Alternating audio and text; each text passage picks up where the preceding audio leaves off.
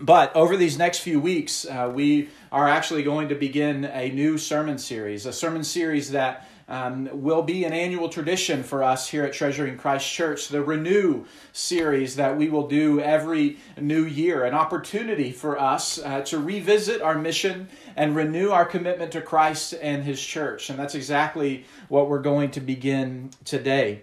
And as I think about what we need for 2021, I can't help but think about the need for us to return to the basics of the Christian life, the basics of who we are as a church, the basics of what it means to live on mission. You know, I remember thinking back to our Renew series in 2020, and there were all kinds of jokes flying about Vision series for 2020, and Vision is always 2020, and hindsight is always 2020. And after this year, I pray that maybe we can set aside that statement that hindsight is 2020. If that's the case, none of us are going to be looking back on anything. I think instead we want to move forward, and we want 2021 vision. And so I'm praying that God helps us as we move into the new year, and not necessarily look to something new, but return to something old, to return to the basics that are pivotal for us to be faithful to Christ and be faithful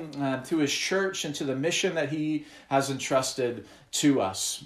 When I think about back to the basics, I can't help but think about something that's become somewhat of a staple in our household, especially as it's turned cold over the last few months. And that is the basics of building a fire. You see, when we moved into our house at the beginning of this year, we had a wood-burning stove in our den. And, you know, in many ways, we kind of looked at the wood-burning stove and we thought it was cool. It definitely is pretty. It looks really nice there in the corner. But we kind of were sad that we didn't have a fireplace. We wanted the aesthetic of a fireplace there in the corner. And over, small talk, we've discussed, what it would be like to maybe replace that one day with a fireplace and what all that would look like. And yet, as it began to get cold, we realized, look, we've got this resource that's right here in our house that can heat our house in a much cheaper way than DTE can heat our house. And so we had all this wood outside, and, the only thing that was a problem is I needed to figure out how to start the fire. And, if you know me, I'm an avid outdoorsman. Like, I start fires typically with my hands. I love to camp and spear fish, and really, that's just kind of part and parcel of who I am. And, if you know anything about me, you know that that's not the case. So, of course, what I needed to do in order to start a fire was do what any sensible person in 2020 would do, and that's look at a YouTube video that gave me instructions about how to best start a fire. Now, of course, I have been camping. I do enjoy a good hike and love being outdoors. 2020 has returned that interest and that hobby in our family, as I'm sure it has for many of you. But I don't have good luck with starting a fire. I remember taking a camping trip, a hike in college, and my buddies and I, we were committed to only using this flint rock that we brought to carry to start a fire. And needless to say, when it came time for us to start a fire, we couldn't get it started. And so we had to borrow a lighter from an experienced hiker that was camping at the same base area that we were. And so that's kind of my background. So a YouTube video was super helpful. And, when you think about starting a fire, there's a lot of different techniques that people will encourage you in. But the most important things that you need to know are the basics of starting a fire. And in order to have a fire, you need three things. You need heat, a source of heat.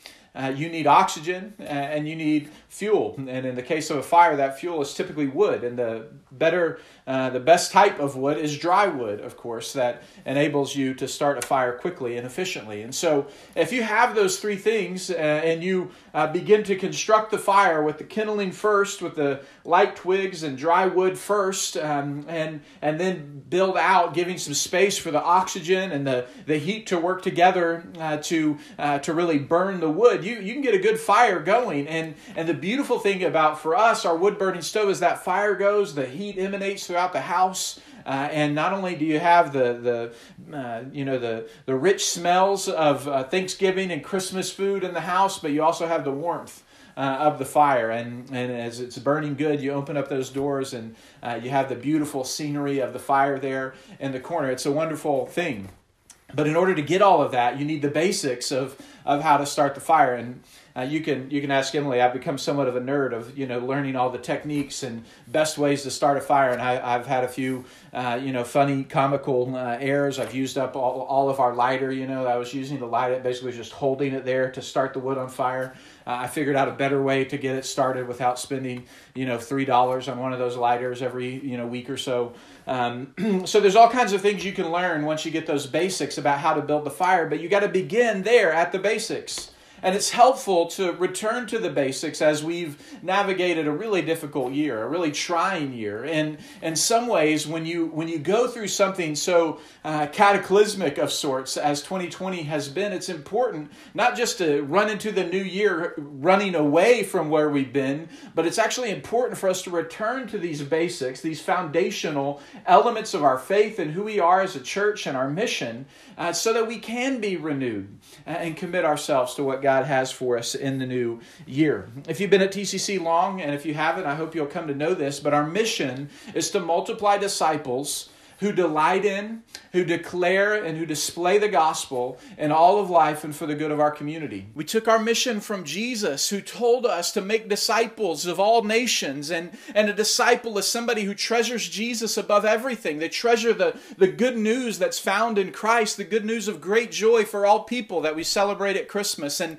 a person who treasures Jesus above everything is committed to living a life of making known with their lips, declaring the hope that we found in Christ to anyone who will listen, as well as intentionally pursuing those who are far from Christ. And then as we declare the gospel, we want that to be matched with a life that would display the character and the light that's found in Christ, so that they might see and they might know and they might follow Christ, and that we would be faithful witnesses to our Savior who delight in, declare, and display the gospel. And that's not contained just to one part of our life, but it permeates all of our life. And as we do it, we believe that we'll be faithful to the work that God has called us to do, to seek the good of our community, to bear witness to our Savior, to establish and grow His church, not only here in Ann Arbor at Treasuring Christ, but throughout Southeast Michigan, throughout North America, and to the ends of the earth.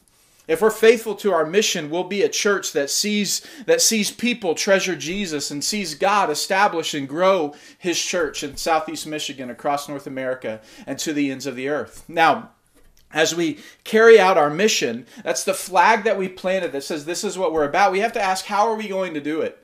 And we've said this in a few different ways, but in many ways, our strategy of going about the work of completing our mission, you could sum it up in this way. It's summed up in 5 G's. The first is somewhat of a cheat because it combines 2 things, and the second word doesn't begin with G. But I was just pointing that out for the observant. But otherwise, think of 5 G's. The first is to gather and scatter. We gather as God's people on Sunday to hear His word preached, to fellowship with other believers, and to receive the ordinances of believers' baptism, which marks the beginning of the Christian life, and the Lord's Supper, which marks the ongoing strengthening and nourishing of the Christian life. And then as we scatter, we not only are going about our everyday life, but we're going about our everyday life with gospel intentionality, seeking to faithfully represent Christ in whatever spheres God has called us into, within our work, within our family, within our friendships, within our neighborhood, carrying out the life of Christ and the work of Christ as we scatter in our daily life. We gather as God's people, essential to who we are. That's what the church does. The people gathered under God's word to practice the ordinances, to live out God's mission. But to live out God's mission requires us to do more than just gather together. It requires us to scatter. And to scatter with an intentionality to be faithful to Christ. And one of the things that happens as we scatter is we also have, in a way, a regathering of sorts for us within our midweek rhythm, which is called small groups, the second G. Our groups are where we have a space to experience fellowship with others, to grow in spiritual maturity, and to be encouraged to live on mission alongside others, and to do all of this through God's Word as we discuss and apply God's Word to our life. It provides a wonderful opportunity and context to showcase what the Christian life is all about, of life in community around God's Word for the person who may not know Christ, that they might come and see what following Christ is all about. And that is core to who we are, that our small groups aren't, in many ways, they're not an extracurricular that could be helpful to you, but in many ways, I want to say they're vital to what it means for us to carry out our mission. And if you're not connected and engaged in a small group, I want 2021 to be the year that takes place in your life. And if you're getting connected to TCC and you really want to see what it's all about and what it means to be in community with others, small group provides the context where that takes place. So we gather and scatter. And we are committed to our groups. We also, as we carry out our mission, we have to grow. To be a people, to multiply disciples who delight in, declare, and display the gospel means that we are a people who are constantly growing.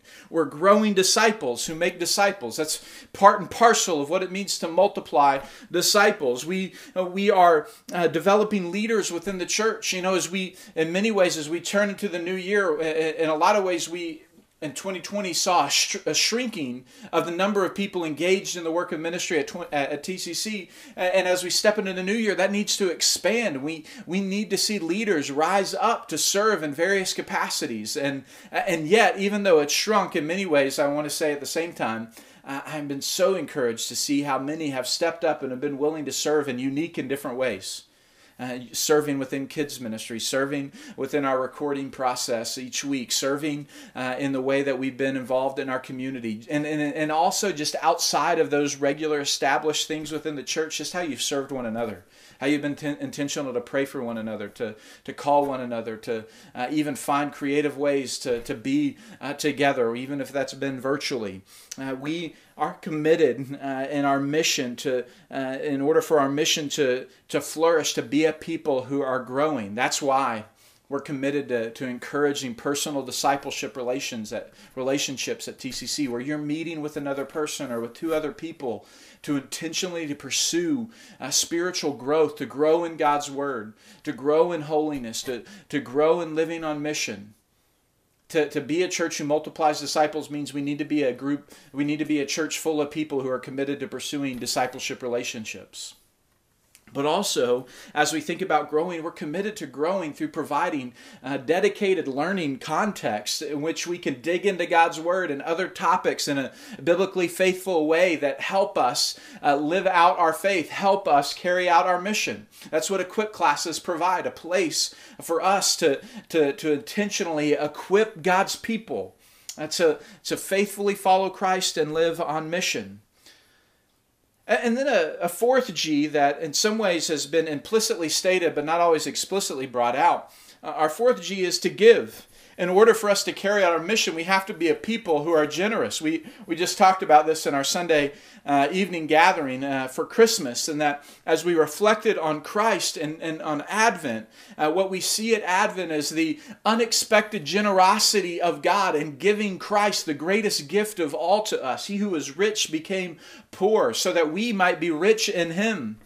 It's the generosity of God that would compel us in our generosity, but not just financially. That's baseline for the believer, that we reflect our commitment to treasure Christ above everything and a willingness to be generous with whatever God has given to us. But here's how I want you to understand what it means for give to be a part of our strategy, is that we give of ourselves and our resources to build up the church, as well as to serve our community.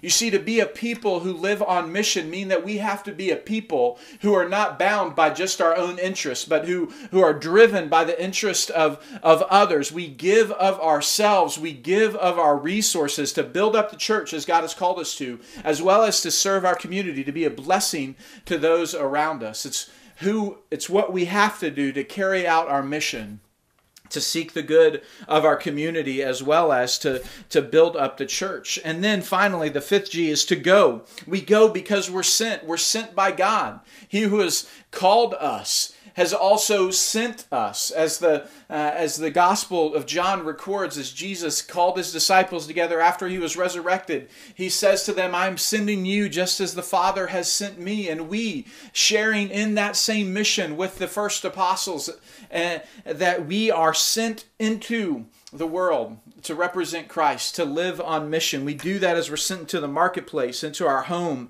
into the world, to work faithfully to Christ, to make disciples and advance the gospel. And particularly at TCC, as we go, we want to go by sending our people into the workplace, a church that doesn't just say goodbye every 3 to 4 years, but we actually send our people. Many of you, this is a year in which is going to be a transition. We're going to have some who will leave TCC, leave Ann Arbor, and be sent to the next place that God has called them to. You're not just moving.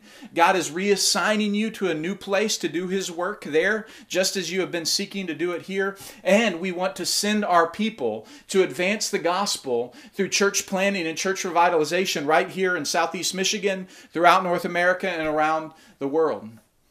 This is who we are. We gather and we scatter. We regather into our groups and community. We grow through developing disciples and leaders within the church. We give of ourselves and our resources to build the church and serve our community. And we go.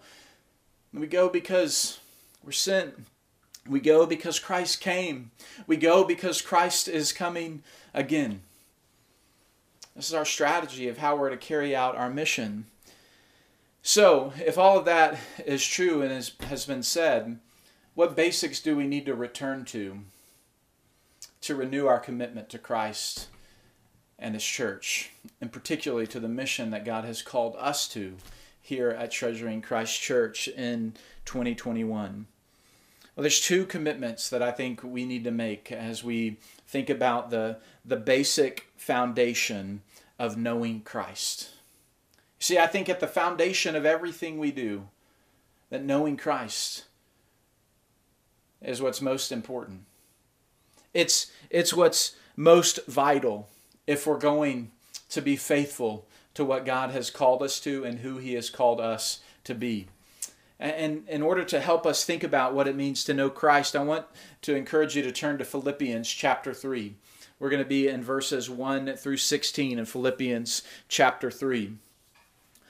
In Philippians chapter 3, this is a passage in which Paul, as he writes to the church at Philippi, he's encouraging them to be grounded and anchored in the gospel. He's writing in chapter 3 in particular to warn them against false teachers, so those who are tempting the church towards legalism, to think that their faith is most defined by not Christ, but Christ plus keeping the Jewish law. These Judaizers, as they are called, are influencing the church at Philippi, and Paul is aware of what's taking place, and he's writing them saying, don't listen to anyone who tells you to put confidence in the flesh, but remember what Christ has done. And in fact, it's going to be knowing Christ as the central theme that Paul says is to permeate the life of the believers at Philippi. Look with me to Philippians chapter 3, starting in verse 1. Paul says, finally, my brothers, rejoice in the Lord. Speaking to the church as a whole, to write these same things to you is no trouble for me, and it's safe for you. What I'm about to tell you, Paul says, I've said to you before, and I'm going to remind you of these basics because it's important, it doesn't hurt me, and it's helpful to you. In many ways, as we think about returning to these basics, there are things perhaps that you would say, yeah, obviously that's important. But it doesn't hurt me to repeat them, and it's good for you to hear them. And in fact, it's good for me to hear them as well as one of your pastors. He says, look out for the dogs. Not the cute, cuddly ones, perhaps, that you got for Christmas, but those mangy, wild ones who would run rabid in the streets. Look out for these evildoers, for those who mutilate the flesh. He says, we are the circumcision, the true circumcision, who worship by the Spirit of God and glory in Christ Jesus and put no confidence in the flesh. For sake of time, Paul, to summarize in verses 4 really through 6, begins to give his pedigree as a Jew and as a Pharisee, and says, if anyone has reason to boast in the flesh, I have more. And he lays it all out. But as he lays out the confidence that he has in the flesh, he gets to verse 7, which is where I want to turn our attention. And he says, whatever gain I had counted as loss for the sake of Christ, whatever gain I had, I have counted as loss for the sake of Christ. Indeed, I count everything as loss because of the surpassing worth of knowing Christ Jesus my Lord. For His sake I have suffered the loss of all things, and count them as rubbish, in order that I may gain Christ. You see, if we're going to renew our commitment to Christ and to His church, we need to make two commitments found here in Philippians chapter 3. Commitment number one is we need to commit to see the surpassing worth of knowing Christ in 2021. Commit to seeing the surpassing worth of knowing Christ in 2021. That's exactly how Paul describes what took place when he came to faith in Christ. He began to reevaluate everything in comparison to knowing Christ. And he says nothing compares to the surpassing worth of knowing Christ. The church throughout its history has known how foundational it means to know God, to know Christ. What is the chief end of man, the Westminster Catechism asks? Well, it answers, the chief end of man is to glorify God and enjoy Him forever. You can't glorify God and enjoy Him forever apart from knowing Him. Or better yet, as we're going to see in this passage, being known by Him. God's Word says elsewhere in John 17:3 to talk about the importance of knowing God, Jesus would say, "And this is eternal life, that they know you, the only true God, and Jesus Christ whom you have sent." Jeremiah would say in Jeremiah 9:23 through 24, he says, if you're going to boast, let your boast be that you know that God is Lord. He says you can boast in your strength and your wisdom. He says don't boast in any of those things, but let the one who boast in that he knows me and understands me, that I am the Lord who practices steadfast love, justice, and righteousness. And in fact, God tells us that it's in knowing Him that He delights. What delights the heart of God is when His people know Him. And not just know about Him, but know Him intimately and personally as Lord and as Savior. In fact, Hosea 6 expresses this very point in verse 6 when it says, I desire steadfast love and not sacrifice, God says, the knowledge of God rather than burnt offerings. God is telling us what's most important to Him isn't our spiritual ritual. And in fact, if our ritual is detached from a knowing God, from an enjoyment of God, then it's void and it's worthless. But what God delights in is when His people know Him. And to know God, J.I. Packer in his book, Knowing God, our men studied this book over the summer. He says that knowing God is the foundation, the shape, and the goal of our lives. That knowing God gives principle of priority and a scale of values in which we live our life by. And in fact, to know God begins to put everything else in our life in order. He says what makes life worthwhile is having a big enough objective, something which catches our imagination and lays hold of our allegiance. And the Christian has these two things in a way that nobody else can claim. What is higher and more exalted and a more compelling goal than knowing God? To know God is to know Christ, Paul is saying to us. And he says, when I think about what it means to be in relationship with God, and I weigh everything that I used to count on, everything that I used to find my security and significance in, he says, it's nothing in comparison to the surpassing worth of knowing Christ. That's the commitment that I want for us, that we would see what it means to know Christ, to see the surpassing worth of knowing Christ. In many ways, you might say, Michael, there's so many things that we need to revisit and recalibrate as we step into a new year. And I know that there are a lot of things that we need to reevaluate. But the one thing that we need more than anything else is to see the surpassing worth of knowing Christ. What does it mean to know Christ? Well, Paul is telling us in this passage, as we saw particularly in verses 1 through 6 and verses 9 through 11, he's showing us that knowing Christ means that you've placed your confidence in Him alone for salvation, and you're living out of the new identity that you have through faith in Christ. That you've placed your trust in Christ alone for salvation, and that you're living out of the new identity that you have in Him. You see, this can be contrasted with trusting in ourselves. That's what Paul is talking about when he says putting confidence in the flesh or with any idea, any thought, any philosophy that would lead us to de-emphasize the significance of the work of Christ on the cross and even to reject Jesus as Lord. He says none of these things, confidence in ourselves and anything that would reject Jesus as Savior and Lord, will lead to security, eternal security and eternal salvation. In verses 1 through 6, Paul is really laying out the case against legalism. That temptation that we can earn our standing before God, our favor with God, our forgiveness from God on the basis of our own religious works. Paul's telling us that we're not the captain of our own soul, that we're not the one who determines our own destiny, that we can't save ourselves. We saw that at Christmas, that the incarnation reminds us that we require outside intervention for our salvation. Paul tells us to put no confidence in the flesh. Verses 5 through 6, if you read through what he's saying there in Philippians 3, 5, and 6, he's saying don't put confidence in a ritual. He says, I was circumcised on the 8th day according to the law. Don't put confidence in your ethnicity. He speaks of his position within Judaism and confidence even in your rank or your tradition as a Pharisee of Pharisees, in your rule keeping, in your obedience, in your righteousness on the basis of your works. Paul is saying, don't place your confidence in these things, even in your zeal. He says, as to zeal, I persecuted the church. I was so committed to the purity of Judaism that anybody who saw that Christianity was the fulfillment of what God promised the Jews, I persecuted, Paul says. And all of that changed when he came to know Christ. He said, all the confidence I had in my standing based on these things, in comparison to knowing Christ, it's trash. It's worthless. You can't know Christ based on putting confidence in yourself. Paul speaks of legalism, of Jewish nationalism and legalism that was found within Judaism of his day.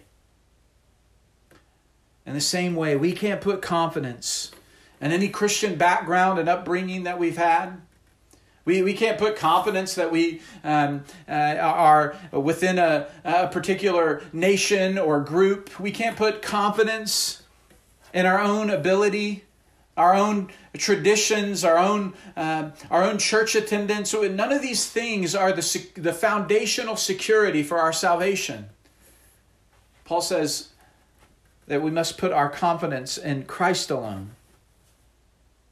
And that confidence in Christ alone leads to living out of a new identity that's found through faith in Christ. In verses 9 through 11, Paul breaks down what it means to know Christ in three categories. These three categories really are the three categories that define salvation, past, present, and future. They're doctrinal categories, but they're also vital for our own growth and maturity in Christ. He speaks in verse 9 of justification, of being made righteous by faith in Christ. He says there in verse 9, that he wants to be found in Christ, not having a righteousness of his own that comes through the law, but that which comes through faith in Christ, the righteousness from God that depends on faith. This is what it means to be in relationship with God, that our position before God, our standing before God is not based on what we do for God, but it's based on what God has done for us in Christ. And our receiving that work, that righteousness that comes from God by faith in Christ. That's what it means to know Christ, Paul says. Justification. But he goes on in verse 10 and he speaks of sanctification, to know Christ more and to become more like him. He says that he wants to know God, that I may know him in the power of his resurrection, that I may share in his sufferings, becoming like him in his death. This is the description of the ongoing work of sanctification in the Christian's life. To know the power of his resurrection, the same power of the Holy Spirit who raised Christ from the dead and dwells every believer, helping us to say no to sin and unrighteousness and yes to God and righteousness. And not only to know Christ, Paul says in Philippians 1:29 that it's been given to us not only to believe, but to suffer for Christ. To follow Christ no matter what it costs us. To speak up for Christ no matter the consequence. That we would think about our life not in trying to get by in this world and as many people as possible to accept us, but to live in such a way that we make Christ known and that Christ is what defines us. Not some cultural conformity.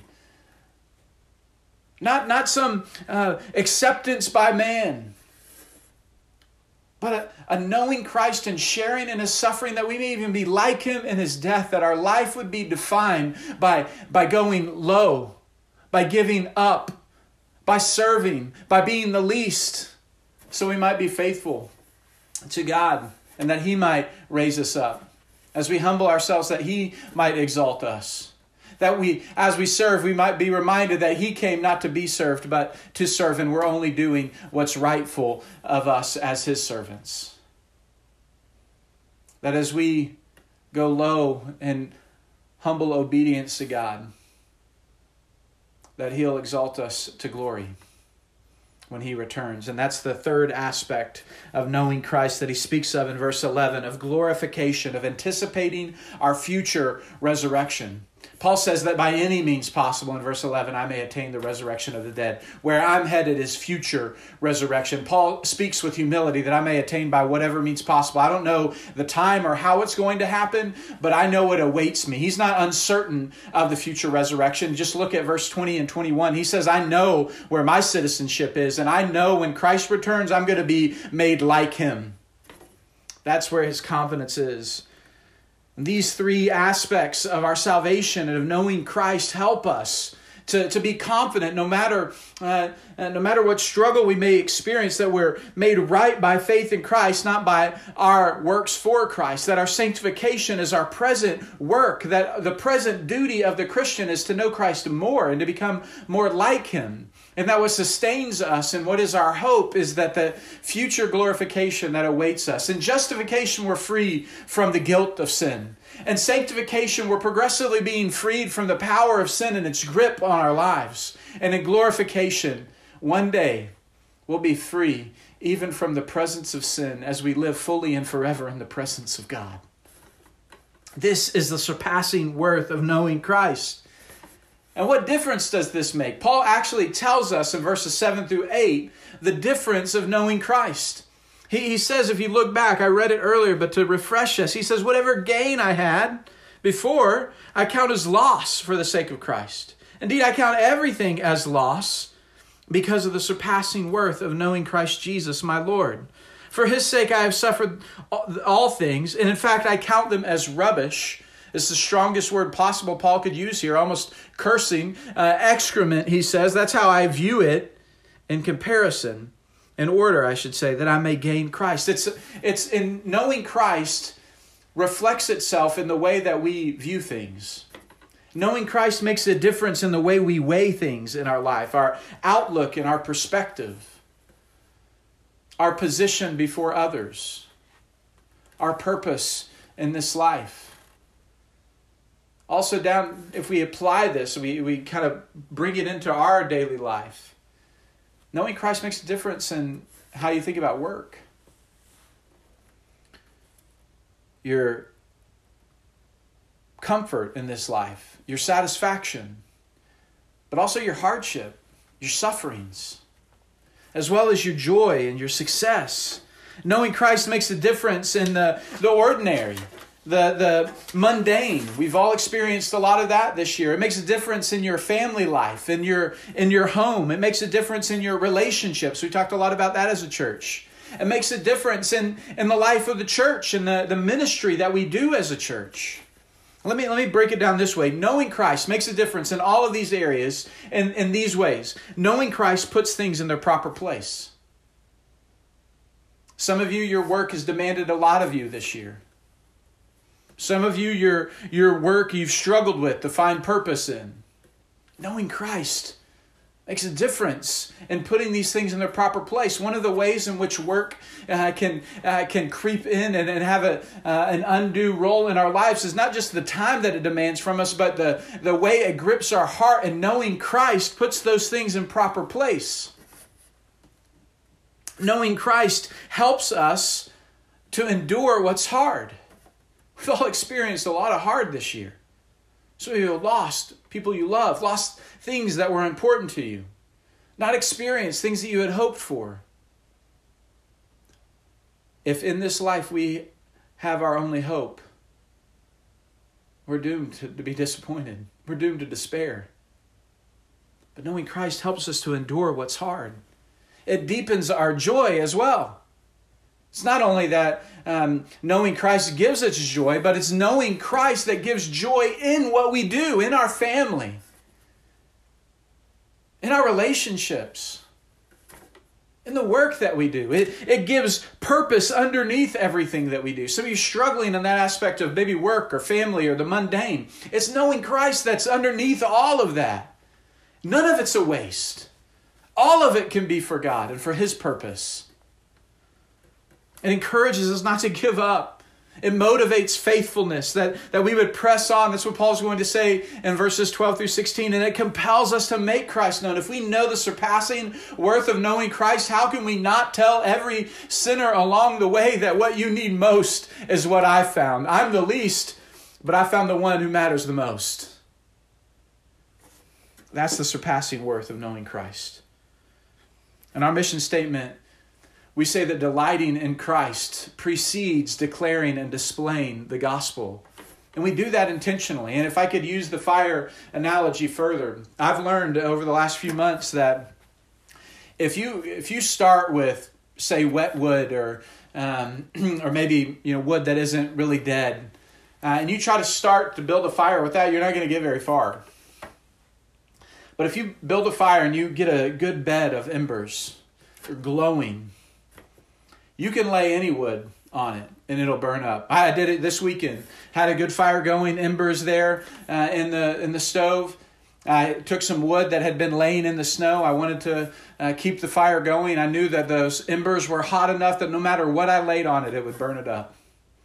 And sure enough, I laid that wood fresh from the snow onto that hot bed of embers and it burned, just like I had laid the driest piece of wood in it. See, if you think of it this way, think of knowing Christ, of delighting in Christ as the bed of embers, which fans into flame, a passion and a zeal to declare and to display the gospel. See, if I'm honest, both about myself and I think holistically of us as Christians and as the church, we do so little for God and His kingdom because we delight in Christ so little and so weakly. We do so little for God and His kingdom because we delight in Christ so little and so weakly. But the good news is, as we humbly come to Him, no matter how weak our delight may be, as we keep pressing on, He can grow that delight into a bed of embers that will fan into flame, a faithfulness to Christ and to His mission. We're now moving beyond Christmas. And the question always hits me, the thought always hits me is, how do I move beyond Christmas and keep the delight and the wonder and the adoration of Christ? The answer is really simple. The best way to move beyond Christmas is to keep your eyes on Christ and to keep treasuring Him above everything else. Just like those shepherds, leaving Christmas rejoicing and being amazed at what God has done in Christ.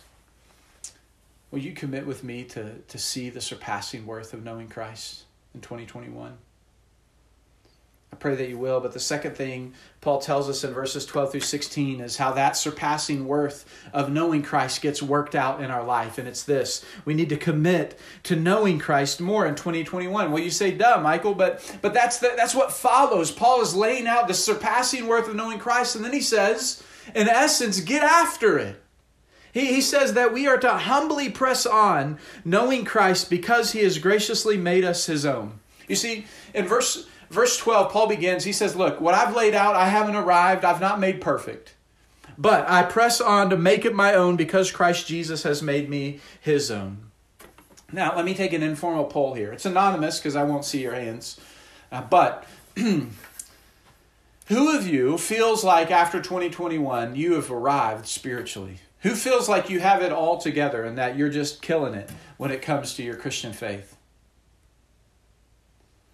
I presume, I'm not a psychic, but I presume not many of you raised your hands. You see, on one hand, we hear this challenge to get after it, to work to knowing Christ more. And sometimes that can hit us and it can discourage us because we feel like we're not where we should be or where we want to be or where God wants us to be. But at the same time, it's meant to encourage us that we need to keep on even when we feel like we've struggled, to not lose heart, to not give up. But I want it to be an encouragement to us because as the Apostle Paul reflects, even on his own journey spiritually, he's saying, look, I haven't arrived. And we join him in that chorus knowing that we haven't arrived. And yet the temptation to self-sufficiency is so real in the Christian life. Maybe you don't think you have it all together, but you think to yourself, I know if I do just a little bit more, God, I got this. And in fact, the tone and the tenor of the Christian self-help genre tells us that we are trusting often more in self-sufficiency than in Christ's sufficiency. We can't look to ourselves.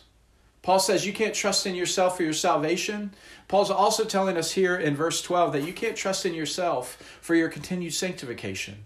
Did you begin by trusting in Christ and the work of the Spirit that Paul would say to the Galatians, and you think you're now going to be perfected by your flesh? No.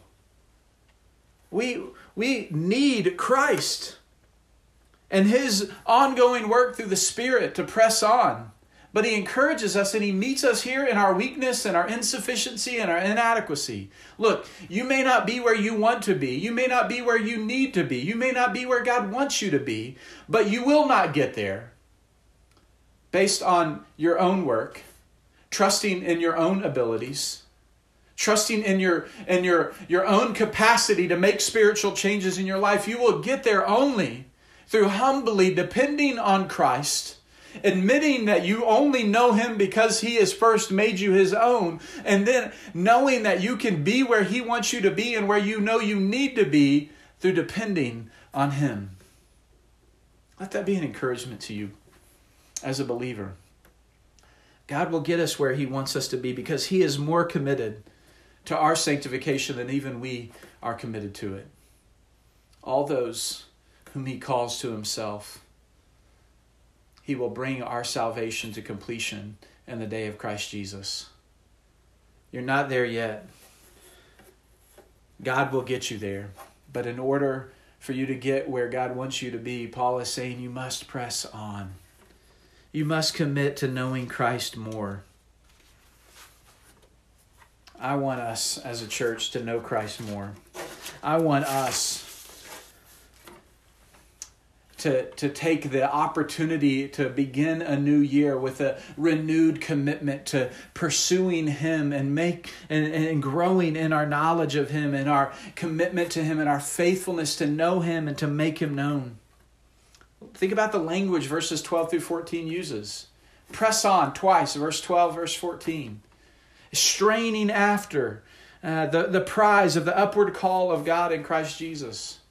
I love Paul says that he's straining after this upward call of the prize of God in Christ Jesus. Do you know that the prize, the thing that we seek as we seek to know Christ more, the thing that we seek isn't a destination, but it's a person. The prize is God Himself. As we commit ourselves to know Him more, when we know Him more, that's the prize. The goal is God. To know Him more, to enjoy Him more, to be satisfied in Him more. And Paul would say, one thing I do. You boil it all down. He says this one thing, verse 13, is I forget what lies behind and I strain towards what lies ahead. This goal of the prize of the upward call of God in Christ Jesus. Paul says he's forgetting what lies behind.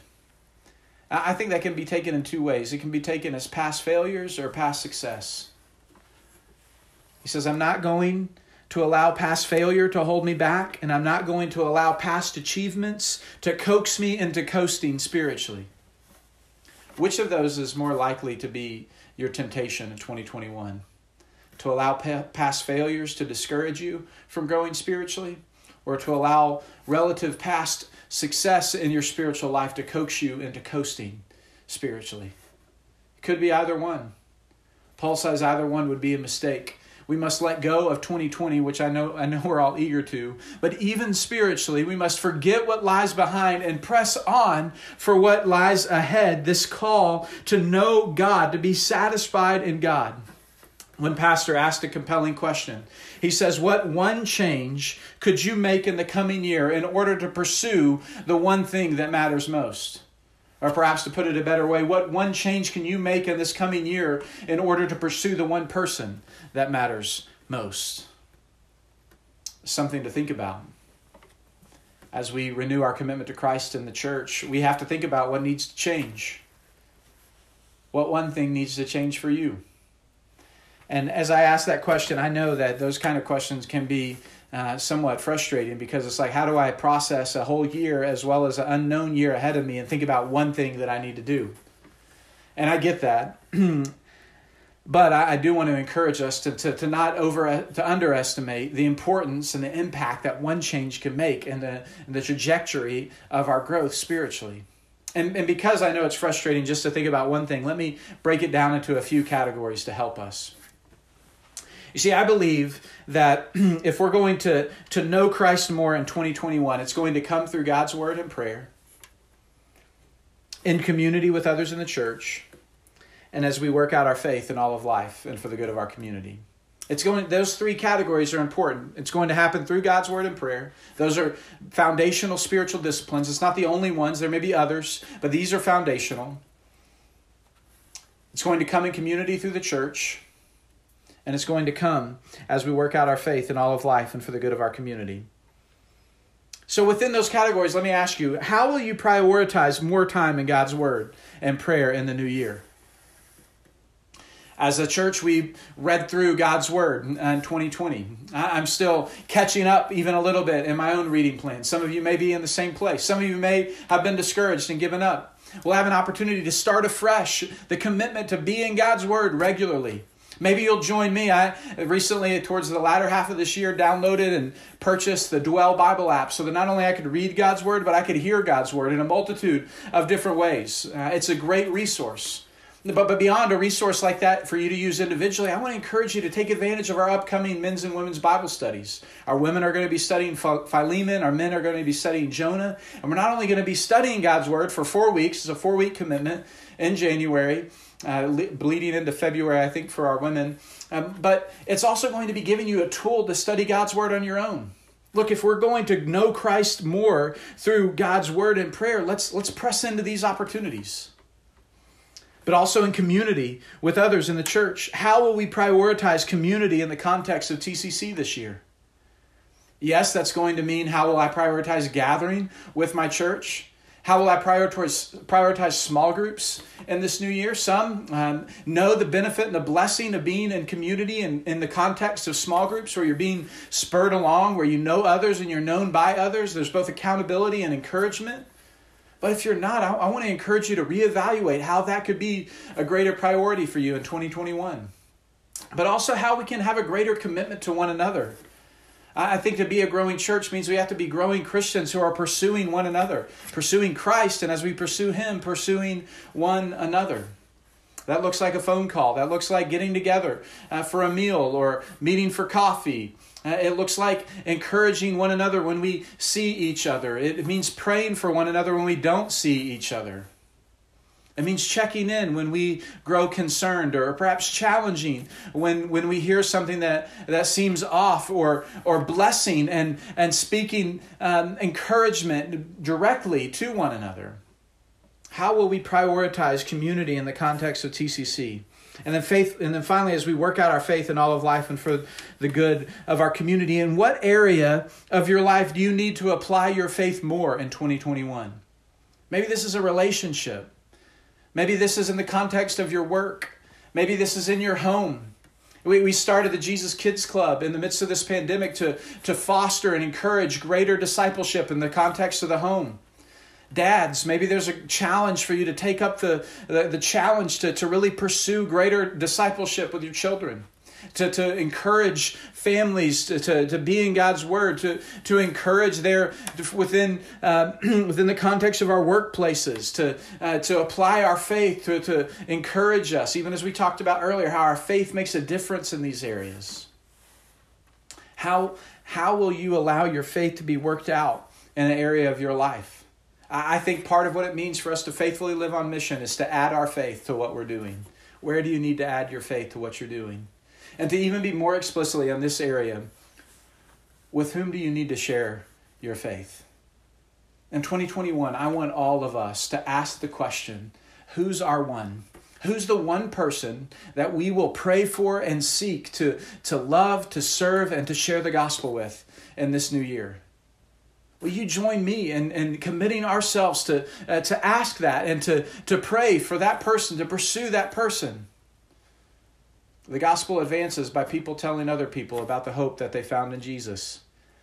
I don't want it to stop with me, and I don't want it to stop with you. If we're to renew our commitment to Christ and His church, these are the kinds of questions we must ask.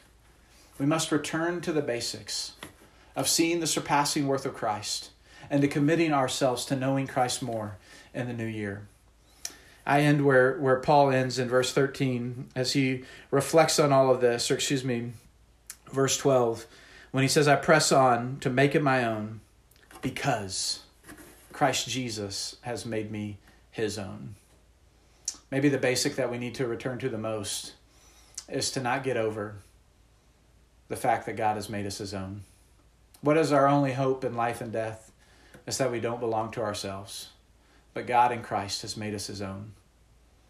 If He's made us His own, if He knows us, how can we not be compelled to know Him more and to make Him known?